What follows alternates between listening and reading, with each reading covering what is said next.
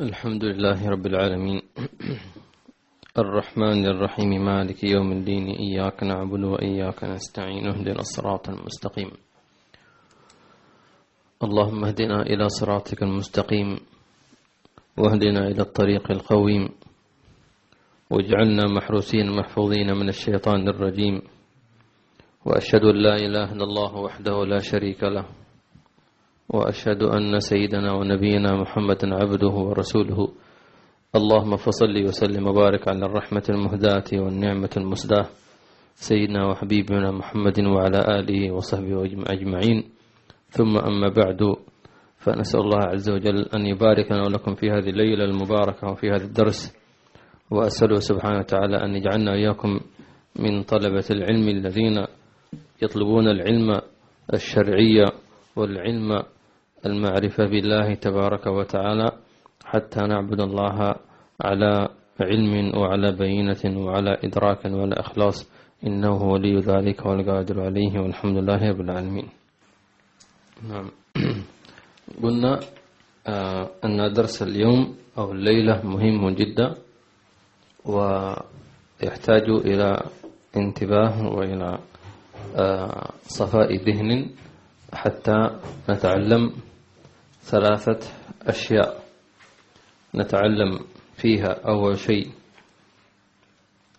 كيف مداخل الشيطان وكيف تحاربه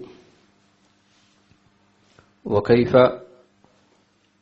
تبقى على الحفظ والحصانة منه إلى أن تلقى الله سبحانه وتعالى. وإن استطاع الواحد منكم أن يفهم هذا الدرس والذي يليه إن شاء الله تعالى ستكون فائدة عظيمة إن شاء الله تعالى، لأنه من خلالها يتغلب على أكبر عدو له في هذه الدنيا وهو الذي يصدك عن سبيل الله سبحانه وتعالى. فيا رب يوفقنا إن شاء الله تعالى لما تحب وترضاه. حتى يتصل الدرس الماضي بالدرس الحاضر. في الدرس الماضي أخذنا تعلمنا أن الشيطان عدو مضل مبين، ومطلوب منك أنك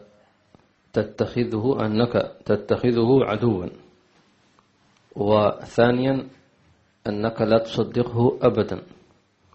هذا أول اتفاق.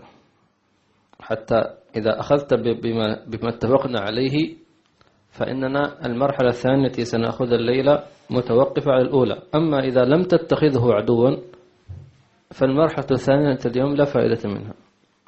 مفهوم؟ إذن خلي في بالك ودائما وأبدا الشيطان عدو مبين.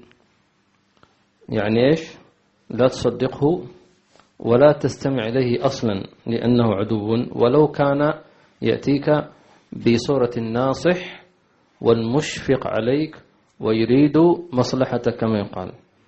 إذا اتفقنا على هذا اتفقنا إن شاء الله. إذا ننطلق. فانطلق. يقول الإمام الغزالي تفضل. بسم الله الرحمن الرحيم، وصلى الله على سيدنا محمد وعلى آله وصحبه وسلم. من كتاب منهاج العابدين للإمام أبي حامد الغزالي رحمه الله تعالى ونفعنا به وبكم سائر علوم الصالحين في الدارين. آمين. إلى أن قال: فإن قلت فبأي شيء أحارب الشيطان وبأي شيء أقهره وأدفعه، فاعلم أن لأهل هذه الصناعة في هذه المسألة طريقين.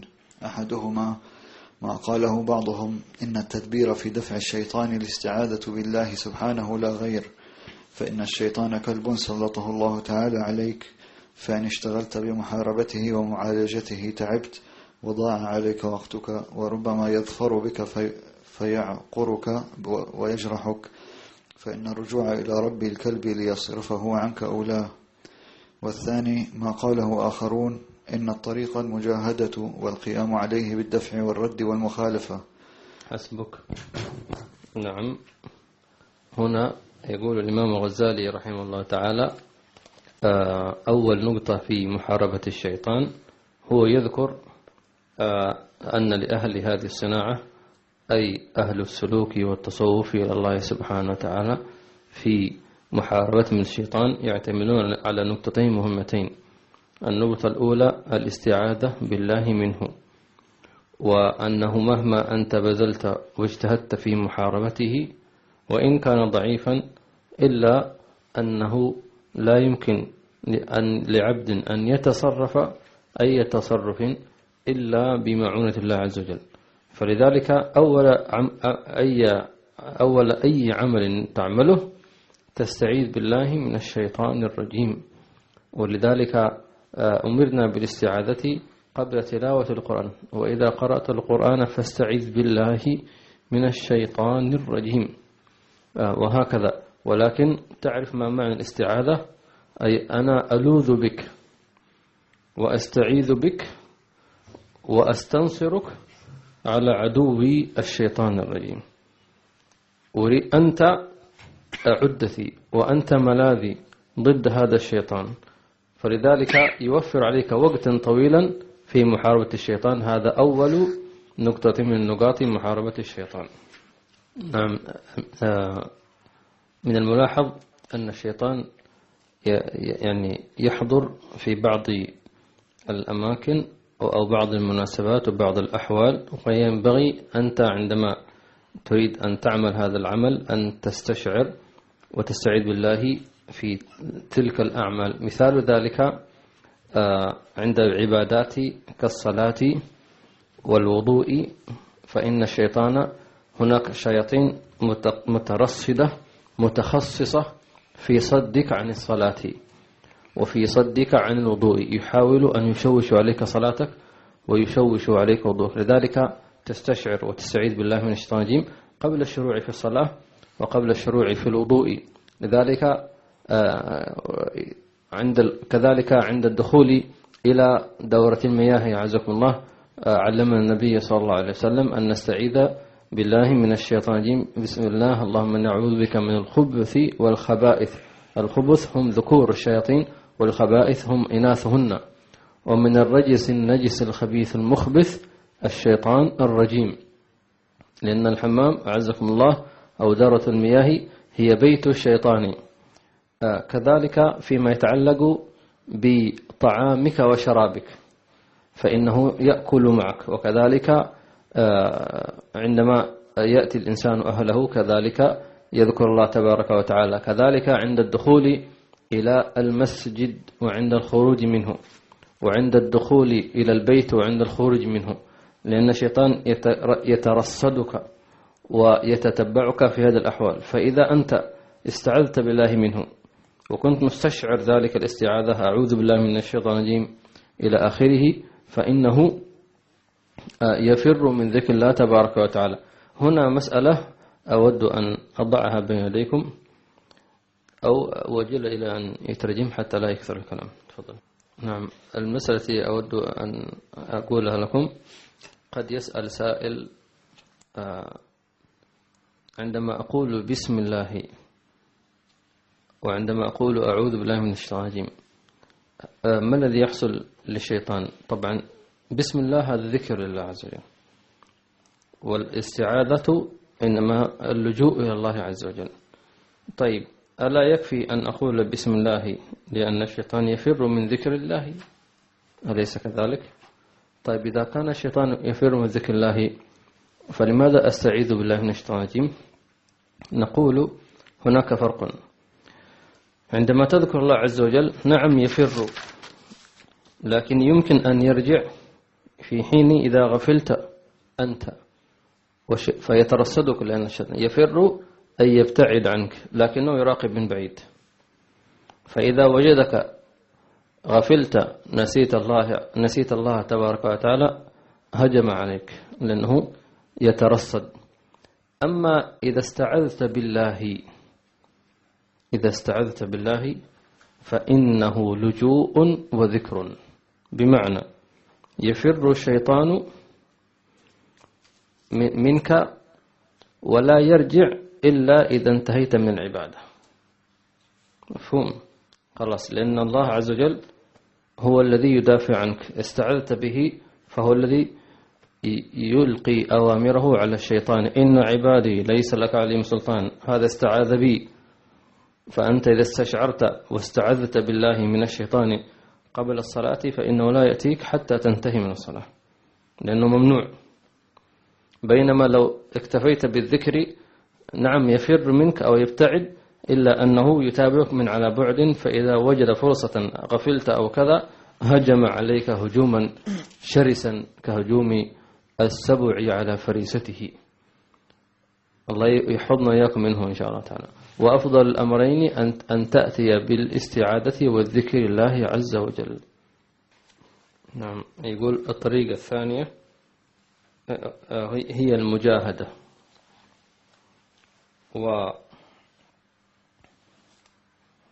والمقصود بالمجاهدة هو أن تقاومه وأن تحاربه وأن تستعد له لمحاربته. وحقيقة الأمر أن مجاهدته ومحاربته ستأخذ من فكرك ومن وقتك ومن حضورك مع الله عز وجل، وسيضيع وقتك مع ذلك وإن كنت مجاهدا. طيب ربما واحد يسأل طيب إيش أعمل؟ العمل سيذكره إن شاء الله الإمام الغزالي بأسلوب بديع وسهل وسلس، ويحتاج فقط إلى تنفيذ الأمر في التعامل مع الشيطان الرجيم. تفضل. قلت: والذي عندي أن الطريق العدل الجامعة في أمره أن تجمع بين الطريقين، فتستعيذ بالله تعالى أولا من شره كما أمرنا وهو الكافي شره، ثم إن رأيناه يتغلب علينا علمنا أنه ابتلاء من الله تعالى ليرى صدق مجاهدتنا وقوتنا في أمره سبحانه وتعالى ويرى صبرنا، كما أنه يسلط علينا الكفار مع قدرته على كفاية أمرهم وشرهم، ليكون لنا حظ من الجهاد والصبر والتمحيص والشهادة، كما قال تعالى: وليعلم الله الذين آمنوا ويتخذ منكم شهداء. وقال تعالى: أم حسبتم أن تدخلوا الجنة ولما يعلم الله الذين جاهدوا منكم ويعلم الصابرين. فكذلك هو. نعم. يقول الإمام الغزالي رحمه الله تعالى يقول: الطريق العدل الأوسط والأفضل يفضله هو الجمع ما بين الاثنين، فلا تكفي الاستعاذة ولا تكفي المجاهدة، إلا أن الإنسان عندما يحارب الشيطان ينوي الجهاد في سبيل الله، ولا ينوي فقط عبارة عن أن تقاوم الشيطان وأن تثبت أنك أقوى منه، لأنه ليس محلا لبروز من الأقوى. أنت وهو ضعيفان، أنت والشيطان لا شيء، إنما القوي من هو الله سبحانه وتعالى. فأنت تعلن الجهاد في سبيل الله فتأخذ ثواب مجاهدة في سبيل الله، وهو الذي يحاول الشيطان أن يعني يغويك أو أن يشغلك. وسيأتي إن شاء الله لاحقا خطة الشيطان وما الذي يريده وما الذي يريد أن يوقعك فيه وما هي سبله، يعني في كلام فيه شيء من التفصيل، ولكن هذا الإمام الغزالي قد رشح لنا هذا الأمر، ثم سيذكر إن شاء الله تعالى ما ذكره العلماء الذي ذكرته لكم في طرق أخرى، 3 طرق أخرى لمحاربة الشيطان الرجيم. هنا في من الملاحظات تأتي فائدة الانتماء أو الدخول في سلسلة السند المتصل من أرباب السلوك والمعرفة بالله عز وجل، كأن تكون مثلا مريدا أو طالبا عند شيخ من أهل المعرفة بالله تبارك وتعالى. من فوائد أخذ السند أو العهد، من فوائدها أن الشيطان لا يستطيع أن يقربك لأنك محسوب على شيخ معين مثلا، فحتى الشيطان نفسه يقول له انتبه هذا تبع فلان بن فلان. مثل ما يحصل في الدنيا، يقول لك هذا لا تدري ترى هذا يعني VIP ها very important person يعني نقولهم. وكذلك في الجن نفسه، الجن شياطين يعرفون الهوية ويعرفون مرجعكم من هكذا، لأنهم إذا مثلا أرادوا أن يعني يؤذوك أو يوسوسوا لك يقول لهم الشيطان ترى هذا الشيخ وفلان فلان انتبهوا، وبعدين تنضربوا كلكم جميعا في هكذا، فيخافون سبحان الله. طبعا هذا يتوقف على ربما بعض المريدين يقول طيب أنا يعني أنا مرتبط بشيخ وهذا الشيخ معروف وكذا وكذا، ولكن ما أشوف شياطين، بالعكس يزدادون. نقول معنى أن ارتباطك أنت المشكلة فيك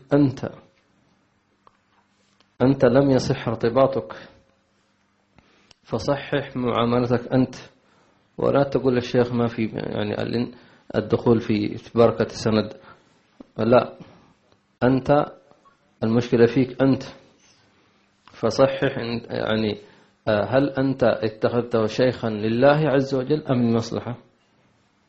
يعني مثلا في بعضهم يقول مثلا يقول أنا شيخي فلان من أجل فقط نتفاخر، أنا مثلا يقول أنا شيخ الحي عمر ولا هو شيخ ولا شيء، بس عبارة عن يريد أن يكرم، مثلا يريد إذا دخل المجلس أن يقول هذا من طلبة الحبيب عمر مثلا، أو هذا من طلبة الشيخ ما شاء الله تفضل، فمقصده أن يأخذ اسم الشيخ كوجاهة كورقة يدخل بها، ستدخل وسيفسح لك الناس. هذا مبلغك من العلم ونصيبك، لكن في الحقيقة في عالم السلوك أنت لا شيء، أنت لست. يا بني اركب معنا، ولا تكن مع الكافرين. قال سآوي إلى جبل يعصمني من الماء، قال لا عاصم اليوم من أمر الله إلا من رحم، وحال بينهما الموج فكان من المغرقين، فظن أن الجبل سيغنيه عن سفينة أبيه، والعقل يقول الجبل طبعا أقوى، أما السفينة هذه موجة واحدة ستقلبه وسيصطدم وسيتفتت وسيتحطم ويبقى الجبل. هكذا العقل، لكن في أمور العقل ليس له حكم. الله. بعدين سيدنا نوح استغرب من عندما رأى ابنه يغرق، فقال ونادى نوح ربه فقال رب إن ابني من أهلي وإن وعدك الحق. يقصد سيدنا نوح أنه لأن الله قال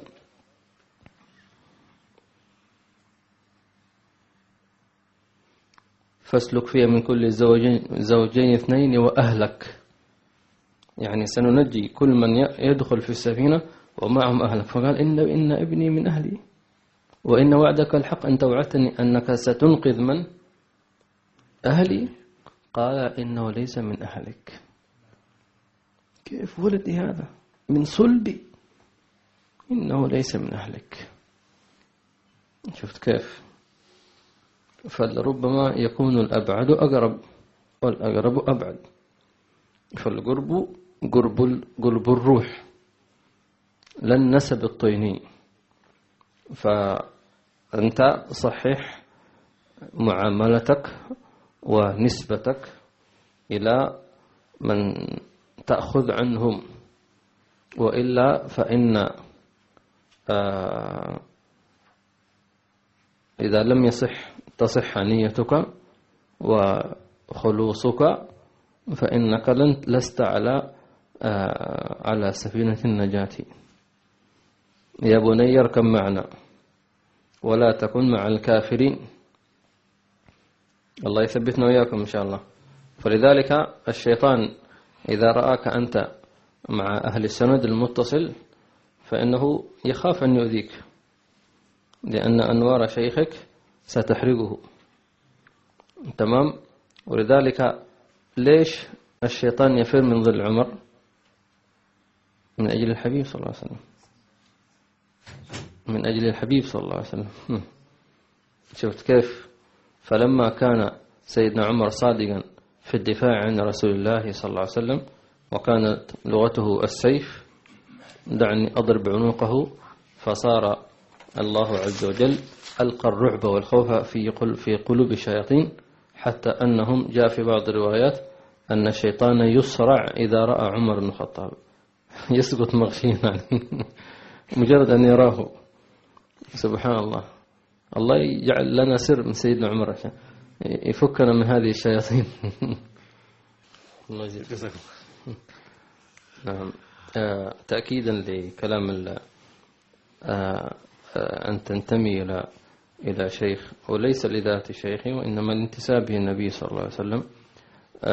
قصد مما يؤدي ذلك في ذات ليلة طلب النبي صلى الله عليه وسلم من الصحابة من يرافقه حتى يقابل وفد الجن. من يرافقني لوفد الجن، كما أو معنى كلامه صلى الله عليه وسلم. فلم يجب أحد من الصحابة، لأن فيها مقابلة مع الجن، لأن في مجموعة من الجن أتوا يريدون أن يتناقشوا مع النبي صلى الله عليه وسلم، وفد نفر من الجن.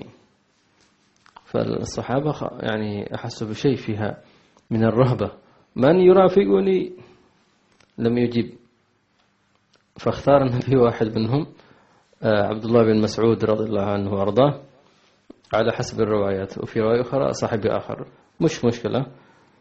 ابن مسعود لبيك يا رسول الله، قوم حاضر. ومشى مع النبي صلى الله عليه وسلم حتى خارج المدينة. طيب، بعدين عندما خرج مع النبي صلى الله عليه وسلم أمر سيدنا عبد الله أن يتوقف، وخط عليه دائرة يكون هو في الوسط سيدنا عبد الله بن مسعود، وخط ودار عليه رسم دائرة حوله، وقال له ابقى وسط الدائرة لا تتخطاها أحذرك. حاضر. قال ثم يقول هو سيدنا بن مسعود يروي هذا الحديث، قال فأنا بقيت وتتبع النبي يذهب. قال فرأيت سوادا، يعني مثل ما نسميه مثل أشباح على قولهم، سود الوجوه، أشكال عجيبة، هم الجن هكذا كانوا جايين. قال فارتفعت أصواتهم. كان النقاش إيش؟ يعني حار على قولهم مع النبي صلى الله عليه وسلم، يناقشونه. شوف النبي لوحده، هذا كم عدد الجن الله أعلم عددهم، ومن هم هؤلاء الجن، وأي وفد هذا، وهل هم وفد من الجن أم من المردة كبار الشياطين. سبحان الله. قال فعندما رأيتهم وارتفعت أصواتهم خفت على النبي صلى الله عليه وسلم، فهممت أن أتجاوز الدائرة رسمها، فتذكرت نصيحة النبي لا تتجاوزها. الحاصل فلبثت في مكاني حتى رجع النبي صلى الله عليه وسلم سالما معافا مبسوط ما شاء الله ما في شيء. فقال له النبي صلى الله عليه وسلم يعني أهممت بشيء؟ قال نعم. فسأل النبي صلى الله عليه وسلم هل رأيت شيء؟ قال نعم رأيته. قال أو رأيتم شفتهم؟ قال نعم يا رسول الله. فوصفهم له. قال فماذا حدثتك نفسك؟ قال حدثتني نفسي أن أخرج من الدائرة حتى أشوف وين أنت عشان أنقذك. قال أما أنك لو تجاوزت هذا الخط لما لخطفتك الجن، أو كما قال صلى الله عليه وسلم. يعني أنت لو خرجت هذا الخط خطفتك الجن. ربما الموضوع يشوف الإنسان خط كيف، هذه أسرار، والمقصود أنك كنت داخل الحماية، داخل الرعاية، داخل الحصانة، حصانة النبي صلى الله عليه وسلم. ما دمت أنت مع النبي خلاص ما يقدر أحد يقرب منك. هو يقول لو تجاوزت الخط لخطفتك الجن. قال بعضهم فلو جاءوهم الجن وتجاوزوا الخط لهلكوا. فهمت؟ ولذلك هذا المقصود أن الإنسان يكون داخل معهم، كما قال في عمر كن وسط وسط الدائرة. الله يجعلنا داخل الدائرة في السنتر إن شاء الله. في المركز. والمركز الدائرة لها مركز واحد صح؟ مهما اتسعت والمركز واحد. حياكم الله. نعم. الآن يذكر الإمام الغزالي أقوال العلماء في محاربة الشيطان بشيء من التفصيل، وهو الذي يعني ربما يناسبنا نحن، بحيث نستطيع أن نتفهم بخطط أو بنقاط عملية كيف نتعامل مع الشيطان. تفضل جمال. ثم إن محاربته وقهره فيما قاله علماؤنا رضي الله عنهم في 3 أشياء: أحدها أن تتعرف وتتعلم مكايده وحيله، فلا يتجاسر حينئذ عليك كاللص إذا علم أن صاحب الدار قد أحس به فر. نعم، هذا أول نقطة. يقول لك الإمام الغزالي نقل عن العلماء أن تتعلم وتتعرف مكائده، يعني خططه، تدرس الخطة. والناس إذا كان هناك حرب ما بين جيشين أو دولتين يتعرفون، أو اترك الحرب، خلينا نقول في المباريات، يكون المدرب إذا هناك مباراة يعني رسمية كأس العالم وغيره يدرس الخصم الفريق الذي سيلعب معه كيف طريقة اللعب، صح ولا لا؟ كيف الخطة التي سيخرج بها، يضع عدة احتمالات، كيف يعمل، ينظر مباريات سابقة لهذا النادي أو لهذا الفريق أو هذا المنتخب، كيف طريقة لعبه وكيف فكر المدرب وكيف اللاعب خطواته، فيدرسها تماما. هذا المدرب يدرسها تماما، يعيد وينظر ويتابع ويكتب الملاحظات، وربما يحضر مع المتفرجين، يحضر مباراة لهذا الفريق ويكتسب خبرة ويكتب ملاحظات، بحيث إذا التقى الفريقان عنده معلومات كافية عن خطة فريق، طريقة هذا الفريق وكيف يلعب بأي طريقة 3-4-4 مثلا أو إلى آخره، فيعرف يضع من في الهجوم، خط الوسط. تمام، نحن كنا نلعب كورة، لا تستغرب يعني إلى آخره، فيضع في المناسب في خط الهجوم، الظهير الأيمن، الظهير الأيسر إلى آخره، ومن يشوت برجله اليسرى أو برجله اليمنى. تمام. هنا إن صحت الدراسة ووضع الخطة غالبا سيفوز، لأن هذا قانون إلهي. تمام. إذا أنت أخذت بالأسباب وأتقنت العمل ستفوز، كما قال العرب: من زرع حصد، لكل مجتهد نصيب. فإذا لم يحصل هناك شيء معناته هناك في خلل. أقم هذا الأمر على الشيطان من مداخله. طبعا هذا كيف أنت تعرف؟ أنت عندك، كل واحد مننا عنده تجربة مع الشيطان. مثلا أنت وقعت في معصية، تبت الله منها، طيب وقعت فيها مرة ثانية، ليش؟ احنا قلنا الأسبوع الماضي أن الشيطان مثل الفأر، يتحين أي فرصة، أي فتحة يدخل. إذا دخل خرب البيت. هي فتحة صغيرة أنت لم تنتبه لها، لو فتشت وانتبهت لها سددتها، انتهى الموضوع. فبالتالي فوقوعك في المعصية مرة ثانية أي أن هناك خلل، تسلل الشيطان ودخل عليك. ابحث عنه، ادرس من أين دخل. هل دخل مثلا من صديق؟ هل دخل بسبب أنك ما قرأت قرآن مثلا؟ هل دخل بسبب أنك لم تتسوق مثلا؟ ابحث. طبعا يحتاج واحد حريص على الآخرة. الناس مش فاضيين اليوم، يقول لك لسه حدرس الشيطان مش عارف ايش، أنا عندي آيلس وعندي توفل وعندي شغل وعندي بيزنس وعندي ميتنج وعندي، أنا مش فاضي للشيطان. خلاص، لذلك الشيطان هو فوق راسك يعني، والعياذ بالله. هذا حق. ولو أننا أعطينا وقتا، بس أنا ما قلت لك أعطيه ساعة ساعتين ولا 24 ساعة، لا، شوي تفكير الله سيفضحه لك وسيعين لك. لكن اجعل هذا في برنامجك، اجعل هذا في خطتك، اجعل هذا في حياتك. أري الله منك صدقا في أنك تريد الوصول إليه جل جلاله وتعالى في علاه. هذا كلام ليس كلام فاضي، كلام حق، وهناك من الناس من يعني يعرف مداخل الشيطان. وإن شاء الله تعالى نحن وإياكم نحاول أن نتعرف أكثر وأكثر من خلال هذا الكتاب، فجزا الله عنا الإمام الغزالي رحمه الله تعالى. نعم، نقول طريقة تعلم مكايد الشيطان على بطريقتين تقريبا. الطريقة الأولى وهي مهمة جدا، وهي أن تتلقى عن شيخ، ولأن الشيخ سواء كان عن شيخ تقرأ عليه كتاب مثل منهاج العابدين أو إحياء العابدين أو غيره، لأنه يعطيك من علم البصيرة، من الخفايا التي تخفى عليك. وأصحاب خبر، ربما واحد يقول طيب كيف هؤلاء مشايخ وأصحاب خبر مع الشيطان؟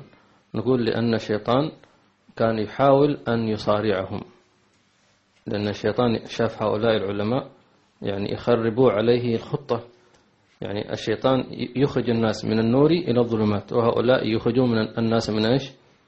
من الظلمات إلى النور، فهذا يدمر خطته، فبالتالي يشد وطأته على العلماء والمشايخ فيأخذ، فكلما حاول فضحه الله سبحانه وتعالى، ويري الله العلماء كيف كان الشيطان إيش الخطة التي كان يعدها من أجل أن يدخل في حياة هذا الشيخ. لذلك نقول الطريقة الأولى أن تقرأ شيء من كتب القوم على الشيخ، ويعطيك الشيخ من باب الخبر والمعرفة. الشيء الثاني، أنت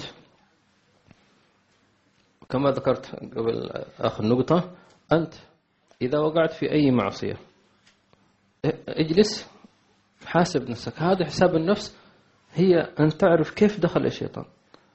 كم نعيد مسألة الفرق، مثلا عندما يدخل الخصم هدف جول، كيف دخل؟ يدرسون دراسة. ليش؟ هن الخط الأيمن مش عارف ايش، والحارس إلى آخره، لو أنه حصل كذا إلى آخره. تمام. كذلك أنت إذا وقعت منك معصية، تعال يا نفس، ليش وقعت معصية؟ تبحث كما يبحث أصحاب الجرائم، يقول لك نبحث عن ايش؟ عن ايش؟ عند خيط. لو حصلنا على الخيط خلاص ستستطيع من خلالها أن تتعرف على المجرم. وإذا أمسكت المجرم، هو المجرم سيحكي لك إيش؟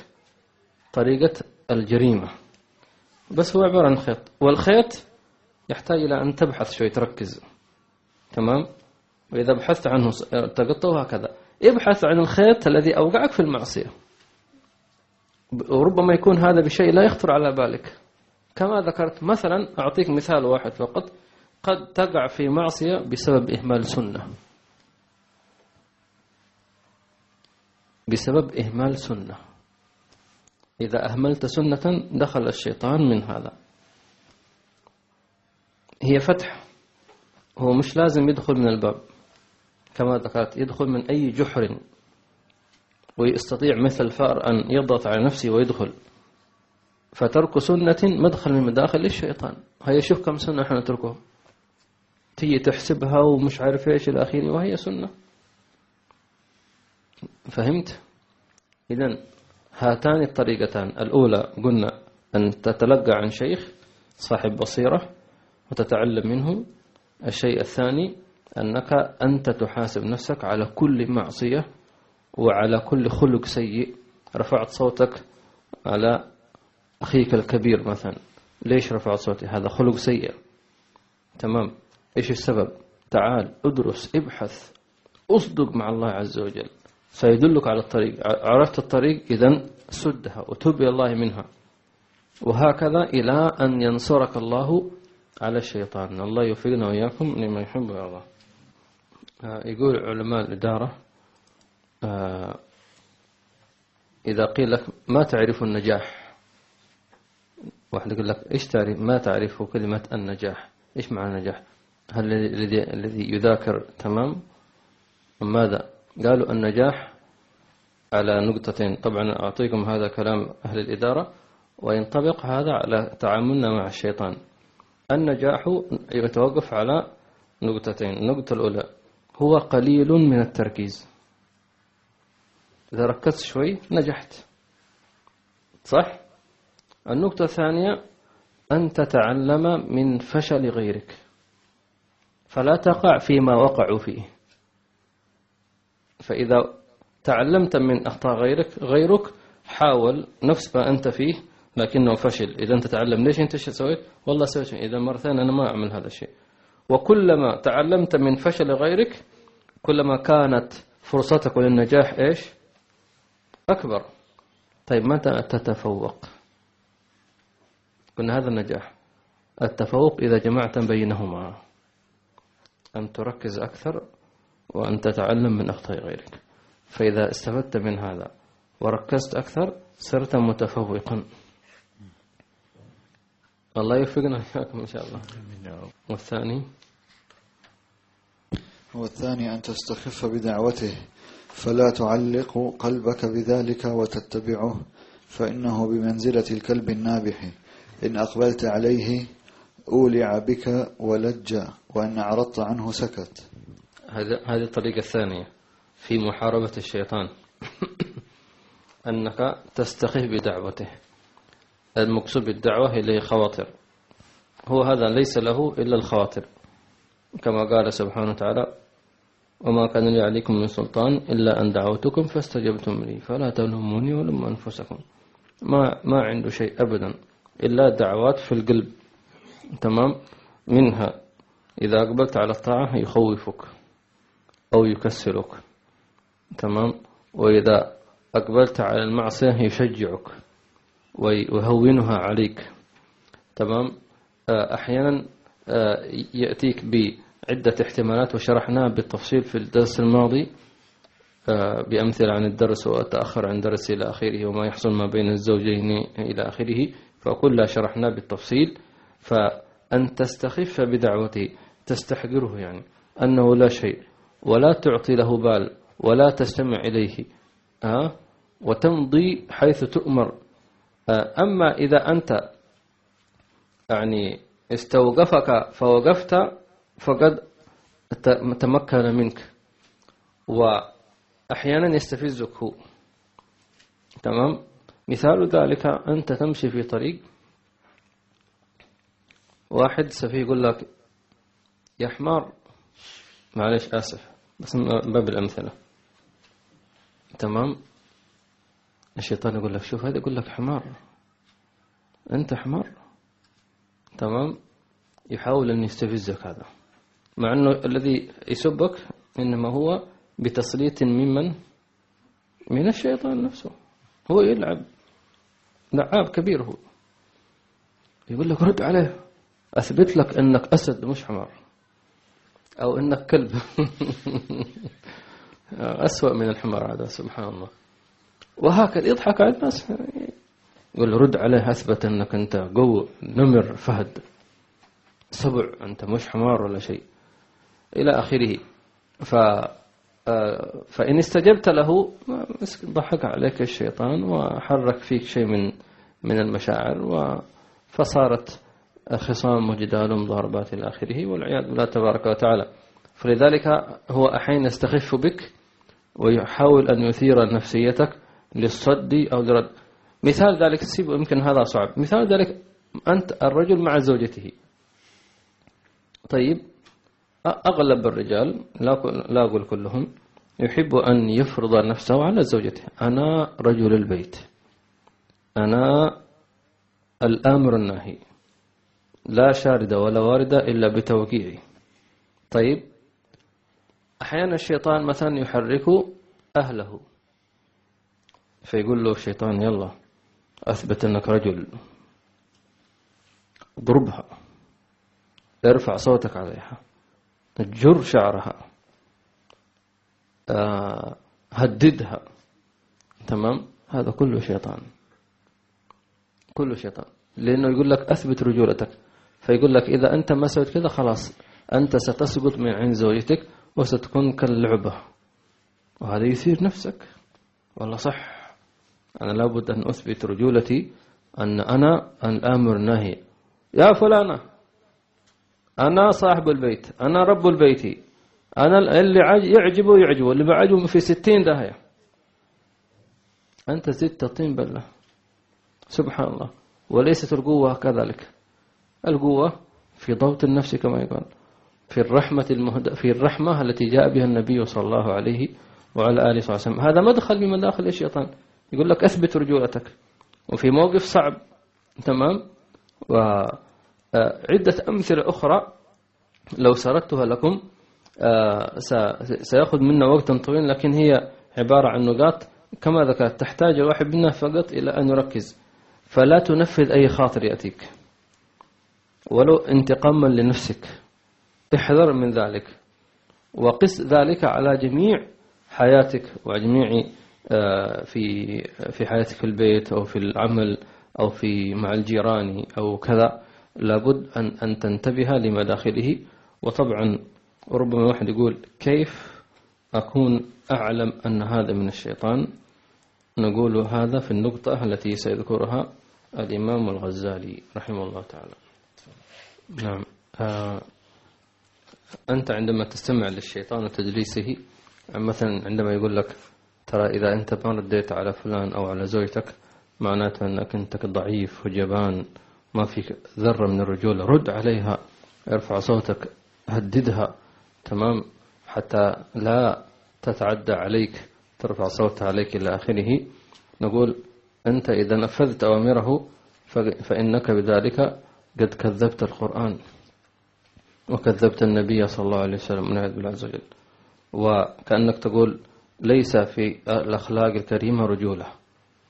الأخلاق كأنك تقول أنت الأخلاق هي أن تتكبر على غيرك، وأن ترفع صوتك على غيرك، وأن تهدد غيرك، وأن تضرب غيرك. هذه ليست أخلاق، هذه أخلاق الشياطين. صح ولا لا؟ إنما قالوا أفضل طريقة أن تثبت شخصيتك بالأخلاق النبوية صلى الله عليه وسلم.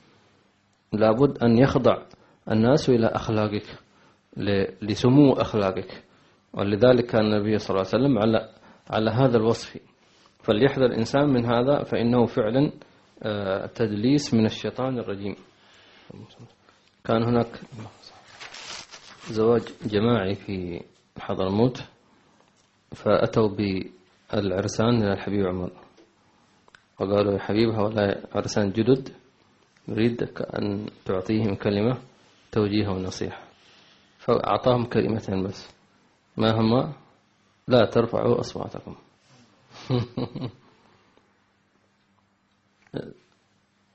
توجيه عميق. لا ترفع صوتك، انت رحت تتزوج لا تسوي لي فيها فرزان ولا شيء. تكون محمديا صلى الله عليه وسلم. كان النبي صلى الله عليه وسلم ما يسمع له صوت البيت، وكأنه لا يوجد رسول الله في البيت، ليس له أي صوت صلى الله عليه وسلم. أنس يقول هذا الشيء، لم يقول لي ليش فعلت ولما لم تفعل، معناه ما يتكلم صلى الله عليه وسلم صلى الله عليه وسلم، إلا أنه يرى ذلك في وجهه، لصفاء وجهه وبشرته يعرف الذي يرضيه والذي لا يرضيه صلى الله عليه وسلم. تمام. وهكذا. أما اليوم بيوت صوت أرفع، ديش مضاربات أكشن، كلها مضاربات وفيلم أكشن. شياطين هذا. فين السكينة؟ فين الطمأنينة؟ فين الهدوء؟ أين ذكر الله عز وجل؟ الله يجعل بيوتنا بيوت الرحمة إن شاء الله تعالى. نعم. النقطة الثالثة قال والثالث أن تديم ذكر الله تعالى بلسانك وقلبك، فلقد قال رسول الله صلى الله عليه وآله وصحبه وسلم إن ذكر الله تعالى في جنب الشيطان كالأكلة في جنب ابن آدم. هذا هو الذي النقطة الثالثة كما ذكرنا. كيف يمكن أن لا يتسلط عليك الشيطان؟ أن تديم ذكر الله عز وجل بلسانك وبقلبك كذلك. لماذا؟ لأن الشيطان له مدخلان، مدخل إلى جسدك ومدخل إلى قلبك. طيب، فقلبك هو مقصود الشيطان، هو يريد أن يجلس فيه، يريد أن يسكن فيه، وقلبك لا يسكن فيه إلا حب الله ورسوله صلى الله عليه وسلم. احذر أن يعشعش الشيطان في قلبك، فإن عشعش الشيطان في قلبك عاد الله يعينك كيف يخرج بعدين. فلذلك نقول وله مداخل، كما أن البيت لا يمكن أن يدخله إلا من خلال المنافذ، فالمنفذ الرئيسي هو البوابة الرئيسية، وهناك منافذ أخرى يتسللها اللصوص المجرمون، يأتي البيت من غير بابه وأتوا البيوت من أبوابها. فأنت كن حريصا على تلك المداخل، فمن مداخلها العين مدخل كبير للشيطان، الأذن مدخل كبير للشيطان، الفم مدخل كبير للشيطان، الفرج أعزكم الله مدخل كبير للشيطان. فهذه مداخل الشيطان. قال الله عز وجل إن السمع والبصر والفؤاد كل أولئك كان عنه مسؤولا. وخاصة أعيد السمع والبصر بابان إلى القلب، فمن خلالهما الشيطان يدخل، من خلال عينك ومن خلال إيش؟ أذنك، فاضبطهما. بماذا؟ بما ذكرناه سابقا، وبأن تضع على المنافذ حارسا. تمام؟ ما هو الحارس؟ ذكر الله، ذكر الله، فتذكر الله بلسانك، طيب، وتذكر الله بعينك الذين كانت أعينهم في غطاء عن ذكري، وتذكر الله بأذنك. كيف؟ من يقول لي كيف تذكر الله بأذنك؟ بالاستماع إلى القرآن، بالاستماع إلى مجالس العلم. هذا حصان هذا، تمام؟ لأن كما أنت تتلو القرآن لك ثواب، كذلك لك ثواب عندما تسمعه تحصنه. طيب، لذلك يستحب الأذان في أذن المولود. المولود طيب ما يفهم هذا أذان، نعم هو لا يفهم ذلك، لكن هناك مقصود شيء آخر. يعني يا شيطان ابعد، لا تجي تزن على أطفالنا، ابعد، الله أكبر الله أكبر، فيفر. شفت كيف؟ ولذلك من المستحبات أنك إذا أردت أن تتوضأ تتمضمض وتستنشق وتمسح أذنيك. أنت تعرف ليش؟ نقول ليش بعد الترجمة. كما ذكرت عند من سنن الوضوء اللي هي المضمضة والاستنشاق ومسح الأذنين، كذلك من سنن الوضوء عند الشافعية، لأنه هذه مداخل للشيطان عند الإنسان.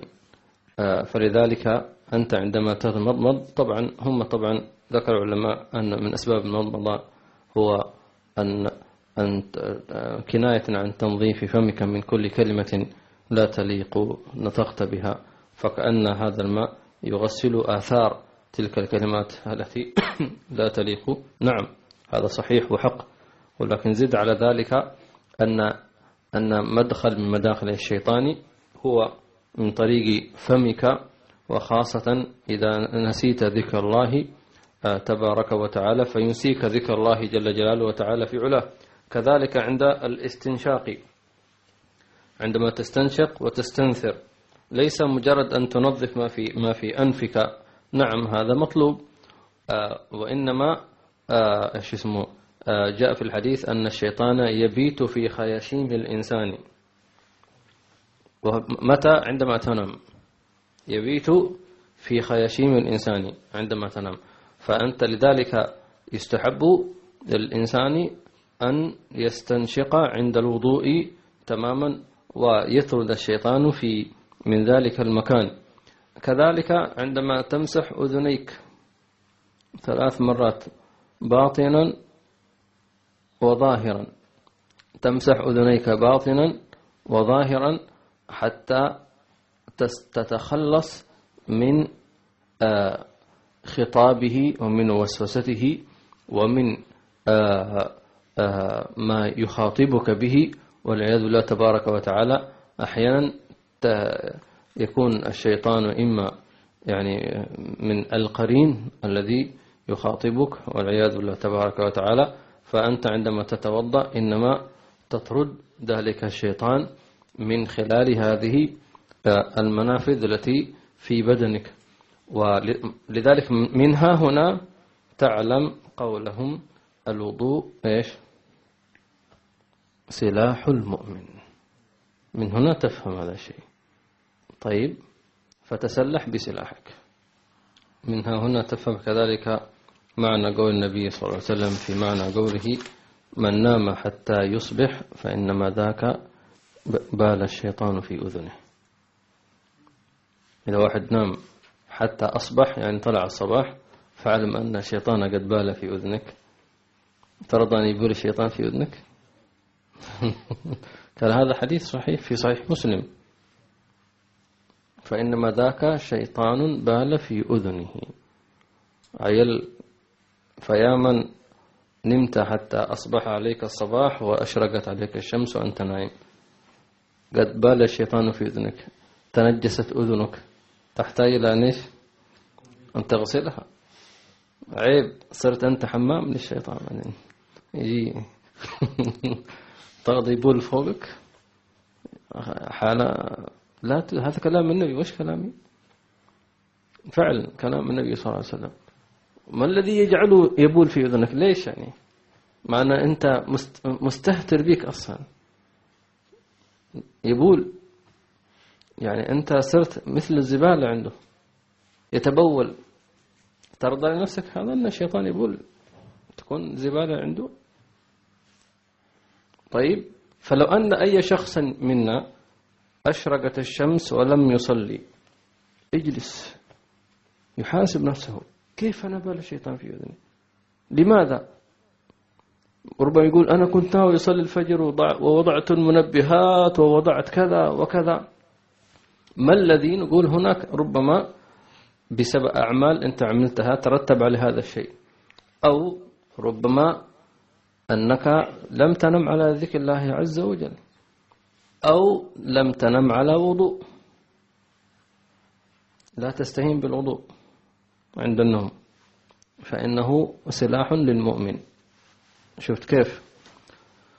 الله يقوينا إن شاء الله تعالى ويثبتنا. حتى قال بعض السلف، طبعا شدد في الموضوع، قال إذا إنسان أصبح الصباح وطلعت عليه الشمس ما صلى فإن الشيطان بال في أذنه، يحتاج إلى أن يغسلها تماما لأنها نجسة فعلا ببول الشيطان. يعني عملها معمل الجد وليس على المجاز. الله. وأحيانا يكون أسرة بكاملها ولا واحد منهم صلى الفجر، فبال الشيطان عليهم جميعا. لا حول ولا قوة. الله يسامحنا. لذلك النبي صلى الله عليه وسلم كان في سفر فناموا من شدة. طبعا المعذور ليس معناه أن الشيطان بال في أذنه. مثال ذلك النبي صلى الله عليه وسلم في غزوة من الغزوات، فنبه سيدنا بلال انتبه لصلاة الفجر، فناموا وسيدنا بلال كان خلاص باقي دقائق ويدخل الفجر. فسيدنا بلال كان شوف طول الليل مستيقظ، يعني لم ينم، يعني مسك نفسه، لكن قال أنا شوي بس سأستند إلى جذع شجرة حتى أول ما يدخل وقت أنا سأؤذن. وسبحان الله استند منها هنا وجاء النوم منها هنا، حتى تعلم أن الخاطئ الذي قاله استند من فين؟ من الشيطان. انتبه، هو يقول لك تعال. بعدين فنام سيدنا بلال، يعني غلبته عيناه، وهو معذور لأنه طول الليل مستيقظ، وكانوا في غزوة، مش واحد جالس يشوف تلفزيون فيسبوك ومش عارف ايش، بعدين يقول أنا معذور. كيف المعذور؟ روح جاهد بعدين يقول أنا معذور. طيب، فنام الجيش كله معهم النبي صلى الله عليه وسلم. وطبعا هنا للتشريع، مع أن النبي صلى الله عليه وسلم تنام عيناه ولا ينام إيش قلبه صلى الله عليه وسلم. هذه لها حكمة حتى يعلمنا لو واحد نام إيش يسوي. فلم يوقظهم إلا حر الشمس. تصور يعني طلعت الشمس وهكذا، وخيار القوم أبو بكر وعمر وعثمان فوق. فأول من قام سيدنا عمر أحس بحرارة إيش الشمس، فصاح الصلاة. يعني خلاص الشيطان لو كان موجود ما هرب. الصلاة يا رسول الله، وخايف كيف. هذا هو الإيمان. لو واحد يوم فاتته الصلاة عادي ما مش نصليها قضاء مسرع قبل خروج الدوام. فأول ما صاح قام النبي صلى الله عليه وسلم، فعندما قام شاف الشمس شاقت بلال. البلال سيدنا بلال إيش نائم ما قام. ها نمت لا حول ولا قوة إلا بالله يا سامحني يا رسول الله. وقال لا تثريب عليك، ما هذا عذر يعني من غلبه النوم، إلا أنهم قال لهم إيش دعونا ننطلق من هذا المكان لأن هذا المكان حضر فيه إيش الشيطان. شفت كيف؟ فما رضي أن يصلي في مكان حضر فيه الشيطان، فمشوا قليلا ثم صلوا في مكان آخر. سبحان الله. لكن نحن ما نقول لك غيب من الشغل اللي أنت فيها وحول عيل، هكذا لن تبقى في مكان واحد. لابد أن تضبط نفسك وأن تعزم العزم لا يدخل عليك الفجر إلا وأنت مستيقظ. يا رب وفقنا لما تحب وترضاه، والحمد لله رب العالمين. حياكم الله. من الآن كواحد مننا تدخل عليه صلاة الفجر وهو نائم حتى يصبح يعلنها توبة إلى الله سبحانه وتعالى، لأنه الذي ينام حتى أن يصبح فاته خير كبير كبير كبير كبير. يعني فاته وقت السحر وفاته الفجر وما بعد الفجر ما بين طلوع الشمس، كل ذلك فاته. هذا غير فاته صلاة الفجر والعياذ بالله تبارك وتعالى. الله يعافينا وإياكم إن شاء الله تعالى. وأحيانا يمنع الإنسان من صلاة الفجر بسبب نظرة حرام ينظرها، هي سبب. هذا هو المدخل، سد هذا المدخل. والمشكلة اليوم الحياة نعيشها، يقول لك فيلم السهرة، مسلسل السهرة، برنامج السهرة، ومش عارف إيش، وهكذا يسهر على مناظر محرمة ثم ينام. يقول أنا أريد أن نطلع أن نصلي الفجر. أوكي، من قال لك هكذا؟ الله إن شاء الله يعافينا وإياكم من هذه الفتن ما ظهر منها ما بطن. سؤال الأخير، أم أسعد من سوريا كذلك تسأل سؤال طيب. إن لم يستمع القلب بدعوى الشيطان لمخاصمة أخيه المؤمن، ولكن القلب شعر بوغزة الألم من أخيه، فهل أصاب الشيطان منه ما أراد؟ وكيف يصل لدرجة أن لا يقع على قلب أي أثر؟ تقصد مثلا لو فرضنا أنه الشيطان يدعو الشخص الآخر أن يكون خصام بينه وبين أخيه المسلم، إلا أنه لم يستجب لهذا، إلا أن بقي كم الوغزة أو تحمل في القلب على المسلم، نقول هل أصاب الشيطان ما أراد؟ نقول لا، هناك أشياء ليست في طاقة الإنسان، ليست في طاقة الإنسان، لكن الذي يلام على ذلك أن يقر نفسه بهذا التحامل. يعني مثلا طبيعة النفس البشرية لا تحب أحد يخطئ عليها، طبيعتها، وشرعي أو ديني يأمرني ألا أرد على هذا الإنسان السفيه مثلا الذي يسب، لا أرد عليه.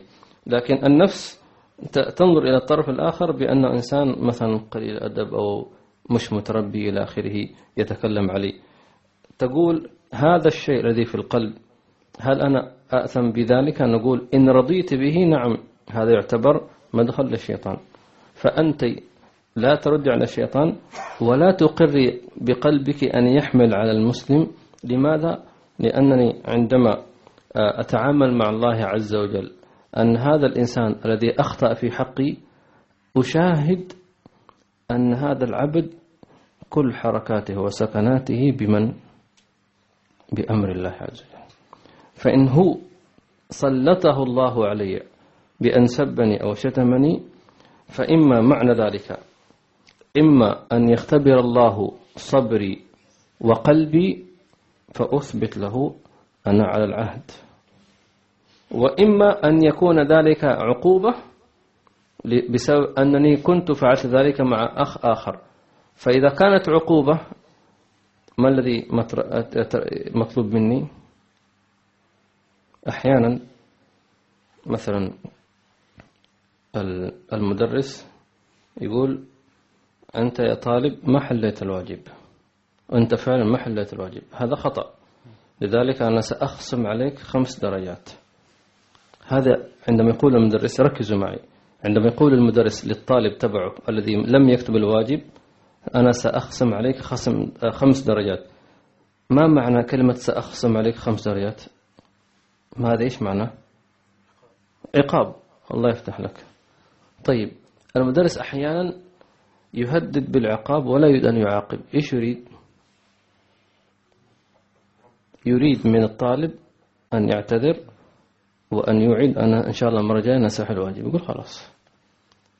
لذلك أحيانا يسلط الله عز وجل شخصا يسبني، إما كما ذكرت أن يختبرني. طيب نختبر إيمانك، نشوف هل ترد ولا ما ترد. نختبر إيمانك ونختبر قلبك. ليش تحمل عليه؟ لا تحمل عليه. طيب وإما أن يكون إيش؟ وإما أن يكون هذا عقاب بسبب ذنب أنت أذنبته من قبل فسلط عليك. طيب ما المطلوب؟ أن أتوب من ماذا؟ من ذلك الذنب. فإن تبنا رفعنا. مفهوم؟ إن تبت من الذنب الذي أنت، لأنه غالبا واحد يقول طيب ما هو الذنب؟ نقول العقوبة من جنس العمل. فأنت أخطأت على واحد وأهملت ذلك الواحد ولم تأخذ بخاطره ونسيت الموضوع، وذلك الرجل لو سنوات وهو زعلان منك، فلا بد تكون مصحصح في التعامل هذه. فهمت؟ فيكون ذلك الأمر تنبيه لك. المطلوب بذلك أنك تتوب وتستسمح وتقول يا رب سامحني إذا أخطأت في حق أي إنسان، فيرفع الله عنك ذلك ويذهب. والله أعلم. الحمد لله رب العالمين، صلى الله على سيدنا محمد وعلى آله وصحبه أجمعين. سبحانك اللهم وبحمدك أشهد أن لا إله إلا أنت أستغفرك. الفاتحة. أن الله يحفظنا إياكم من الشيطان ومن وسوسته ومن كيده ومن تسلطه. اللهم احرسنا بعينك التي لا تنام، واكنفنا بكنفك الذي لا يرام، وارحمنا بقدرتك علينا فنالهله وأنت ثقتنا ورجاؤنا. ربنا ظلمنا أنفسنا ظلما كثيرا، وإن لم تغفر لنا وترحمنا لنكونن من الخاسرين. لا تسلط علينا شيطانا ولا عدوا ولا تسلط علينا بذنوبنا من لا يخافك فينا ولا يرحمنا. وصلى الله تعالى وسلم على سيدنا محمد وعلى آله وصحبه أجمعين. الحمد لله رب العالمين. سير رسالة الفاتحة إلى حضرة النبي.